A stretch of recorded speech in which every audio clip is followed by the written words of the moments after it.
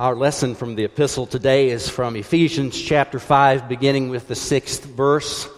We are talking about learning. We are talking about using our minds to glorify God as we continue with the series, First Things First, to live, to love, to learn, to leave a legacy. Hear the word of the Lord. Let no one deceive you with empty words, for because of these things, the wrath of God comes on those who are disobedient. Therefore, do not be associated with them. For once you were darkness, but now in the Lord you are light. Live as children of light. For the fruit of the light is found in all that is good and right and true. Try to find out what is pleasing to the Lord. Take no part in the unfruitful works of darkness, but instead expose them. For it is shameful even to mention what such people do secretly. But everything exposed by the light becomes visible. For everything that becomes visible is light. Therefore it says, "Sleeper, awake, rise from the dead, and Christ will shine on you. Be careful then how you live, not as unwise people, but as wise, making the most of the time, because the days are evil. So do not be foolish, but understand what the will of the Lord is. Do not get drunk with wine, for that is debauchery, but be filled with the Spirit. As you sing psalms and hymns and spiritual songs among yourselves, singing and making melody to the Lord in your hearts, giving thanks to God the Father at all times, and for everything in the name of our Lord Jesus Christ." This is the word of God for the people of God. Thanks be to God. Amen. Let us bow in prayer. O Lord, you are good. We are grateful for all of the ways that you bless us. And now may the words of my mouth and the meditations of our hearts be pleasing and acceptable in your sight. For you alone, O Lord, are our rock and our mighty Redeemer. In Christ's name we pray. Amen. Our microwave had not died, but it was almost dead. And to be fair, the microwave was very, very old. I didn't check the serial number, but I suspect it was something like 00000126. The microwave was old and was taking 2 or 3 times as long as it should have to cook something. And so, for the first time in probably 20 years, we went microwave shopping. And if you have not bought a microwave oven in the last 20 years, are you in for a surprise? This microwave oven may be among the more complicated pieces of electronics in our home.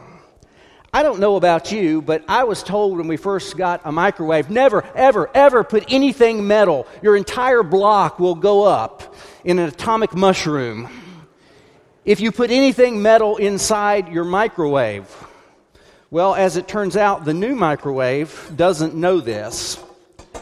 And the new microwave actually comes with a couple of different inserts here, both of which are made out of metal. There's a tall one and a short one. And you can put these things in there. Yeah, you can put these things in there, and you're supposed to cook several different kinds of things. It also came with a plate, one of these porcelain trays.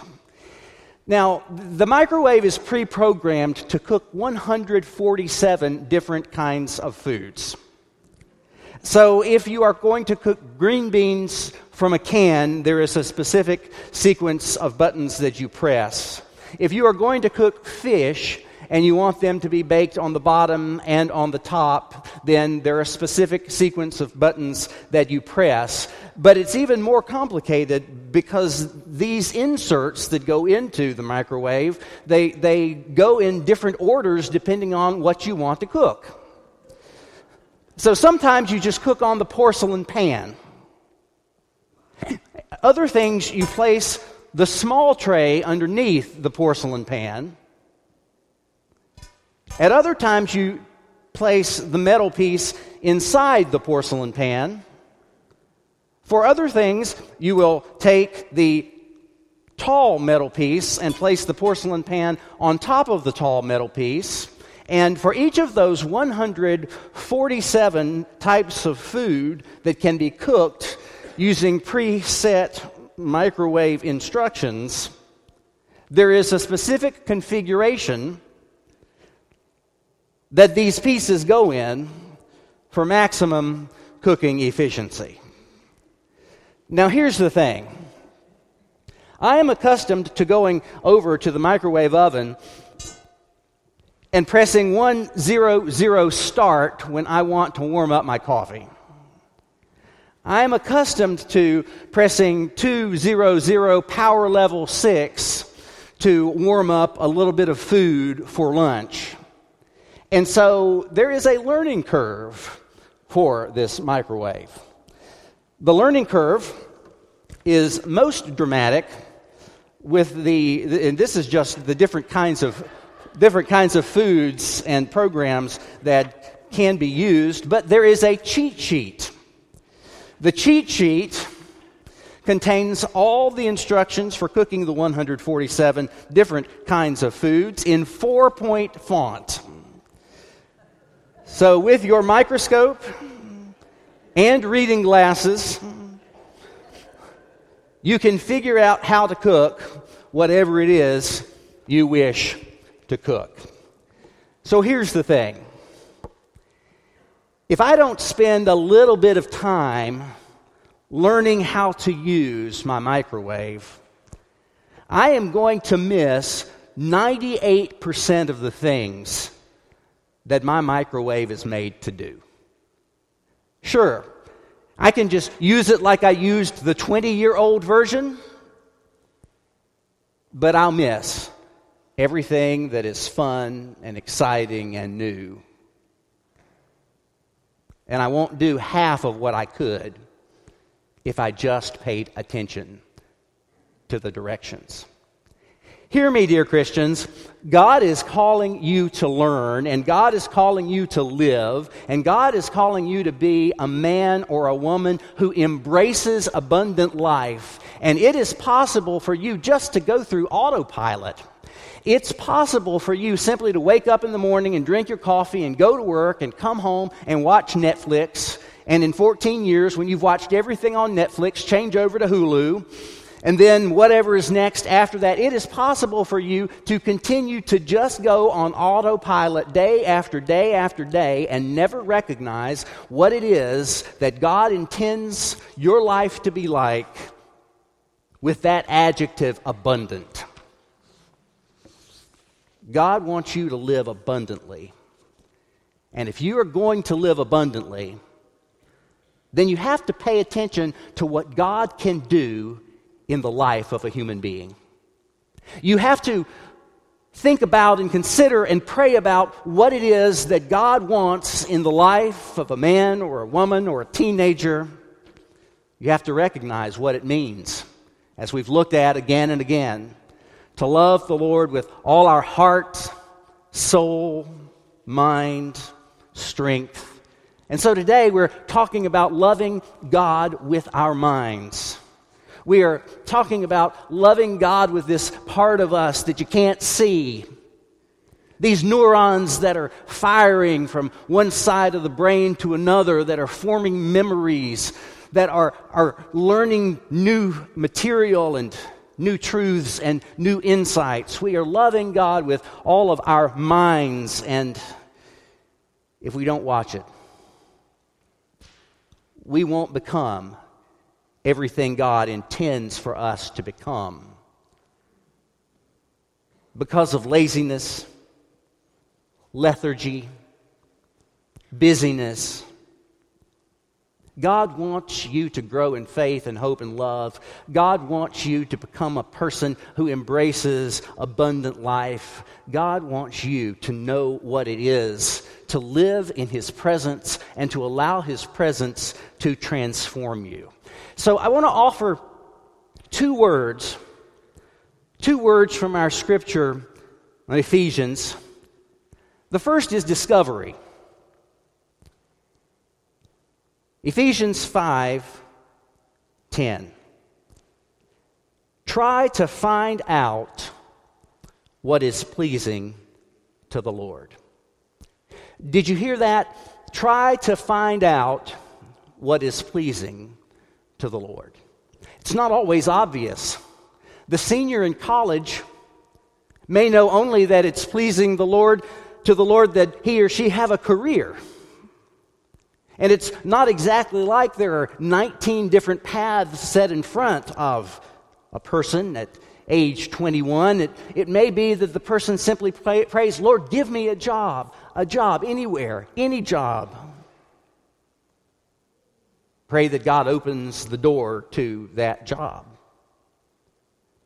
It's not always easy to know what the will of the Lord is and what is pleasing to the Lord, because there are at times doors that are open to us, and we don't know whether to choose door A or door B, and door A has positives and negatives, and door B has positives and negatives, and we simply don't know. And yet here the Bible calls us to discovery, to discover the Lord's will for human life. What are your gifts? Where are your passions? Where do you see yourself as most alive? If you can't do it now, what choices do you make so that 5 years from now you will be in a better position to do what God intends for you to do, what God has placed as a burden, a joy, a calling on your heart to do? Try to find out what is pleasing to the Lord. Now, there are a couple of different sets of words here in this paragraph. Stay away from empty words, from darkness, from unfruitful works, from things that are shameful, from things that are done secretly. This is not the way of life. This is not the way to become the whole human being that God calls you to become. This is not the way the follower of Jesus lives in a culture in which he or she is called to be light in the darkness. Instead of these empty words, darkness, unfruitful works, shameful things, things done secretly, Ephesians uses these words to describe the life of whole humanity. Light, fruit of the light, and then there's this trilogy of words here: good, right, true, visible. We discover what the will of God is for human life. We discover what brings us joy, what God calls us to do in the world. And there are things that God has called me to do that He's not going to call you to do. There are ways that God has called you to go into the world that He's not called me to go into the world. But we do this together. And as Quentin gets ready to go to India, God's not called everybody at Centenary to get on a plane and to go to India. But God has called us in other ways to go to India through Him. God has called this church through the volunteers in mission to go and to help those who have been affected by hurricanes and disasters, and even people right here in town who need ramps for their wheelchairs. God calls us in different ways. By the way, you would not want to ride a wheelchair up a ramp that I built alone. I suspect that the volunteers and mission guys could help me learn how to build a ramp. But until that happens, don't go up one that I've constructed. Philippians has this to say: do all things without murmuring and arguing. Listen, so that you may be blameless and innocent, children of God without blemish, in the midst of a crooked and perverse generation in which you shine like stars in the world. What does it mean to love God with all your mind? It means that you try to find out what is pleasing to the Lord.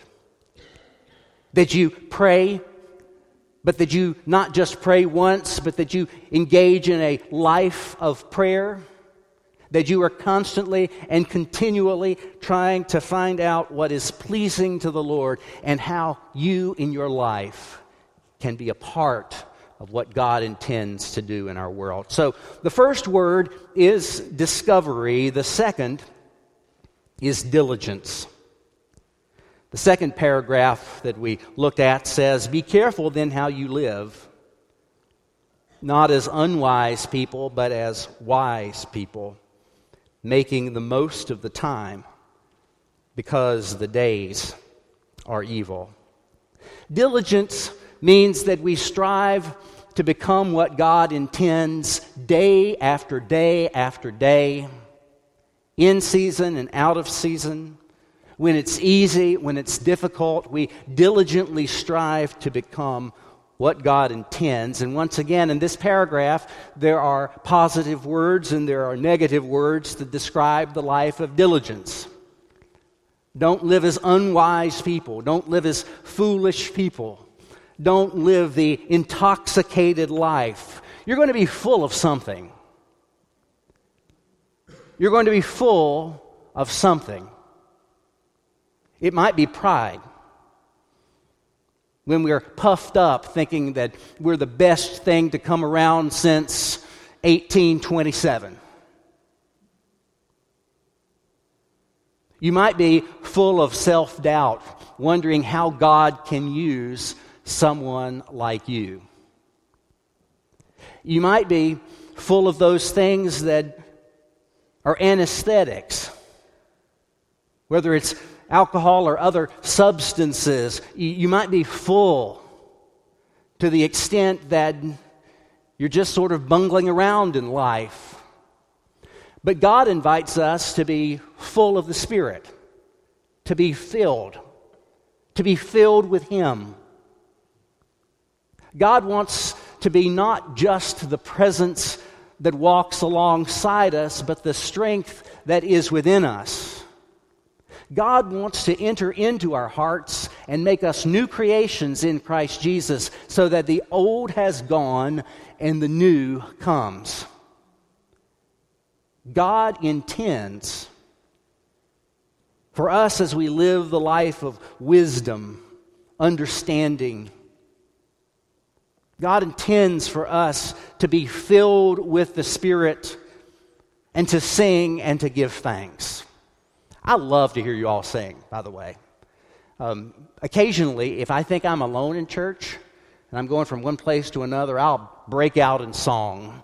Usually some Wesley hymn that nobody else knows, or "A Mighty Fortress is Our God," or something like that. And if you hear me, then you will understand why I do not lead singing. But it comes from a joyful heart. It comes from a heart that wants to praise. And to come in here and to hear you all sing, I love it. I love it because you sing like people who want to sing. You sing like people that have loved God throughout the week, and here you are as we gather together, you sing. You sing. And we give thanks. In a world where it's far easier to point fingers and to find things that are wrong with others, we come into a place where we give thanks to God for the gifts that He has given. We give thanks for heart, soul, mind, and strength. Gifts, the gift of life from God Himself. We give thanks for friends, for a church family. We give thanks for the breath in our lungs and the coffee on our tables. We give thanks for donuts. I was thinking this morning as I came in and I grabbed a donut. How many billion people are there in the world? Literally, how many billion people are there in the world that would have looked at that donut that I haphazardly crammed down my mouth and would have seen something so beautiful and extraordinary and different from anything that they normally have? Give thanks for donuts, for a sanctuary that is warm in the winter and cool in the summer, for the ability to come to a place like this and hear the incredible music of a pipe organ and piano. Give thanks. Give thanks. We are a people who, in our lives, we can make up our minds to give thanks for all that God has given us. There is a learning curve to my microwave. I'm going to figure this thing out. I probably will not use it for everything that it can possibly be used for. Cauliflower. Ugh. Not a fan. However, I will surely use it for more if I think about what it can do, how I can program it, the things that it's capable of cooking and warming. I will certainly do more with it than I would if I simply treated it like every other microwave I've ever owned. Dear Christian, hear me. God has not made you to live one day after another on autopilot. God has made you for Himself, and your heart will be restless until it finds rest in God. God has made you for abundant life. Put your mind to it. Do your best to know the will of God and be diligent day after day in walking in relationship with Him. Today we celebrate the means of grace that we call Holy Communion. Christ gives Himself to us. We don't have to do this thing called life by ourselves. Jesus, in the sacrament, enters into us with His grace. Jesus, in the sacrament, offers Himself to us. The Spirit which guides us gives us understanding and awareness of what God is doing in our world. And so today, if you're a member of this church or not, if you're a United Methodist or not, you are invited to come and to be a part of this holy meal as we remember that the Lord who calls us to love Him with all our heart, soul, mind, and strength, and calls us to be holy, gives Himself to us so that by Him we may live as God intended.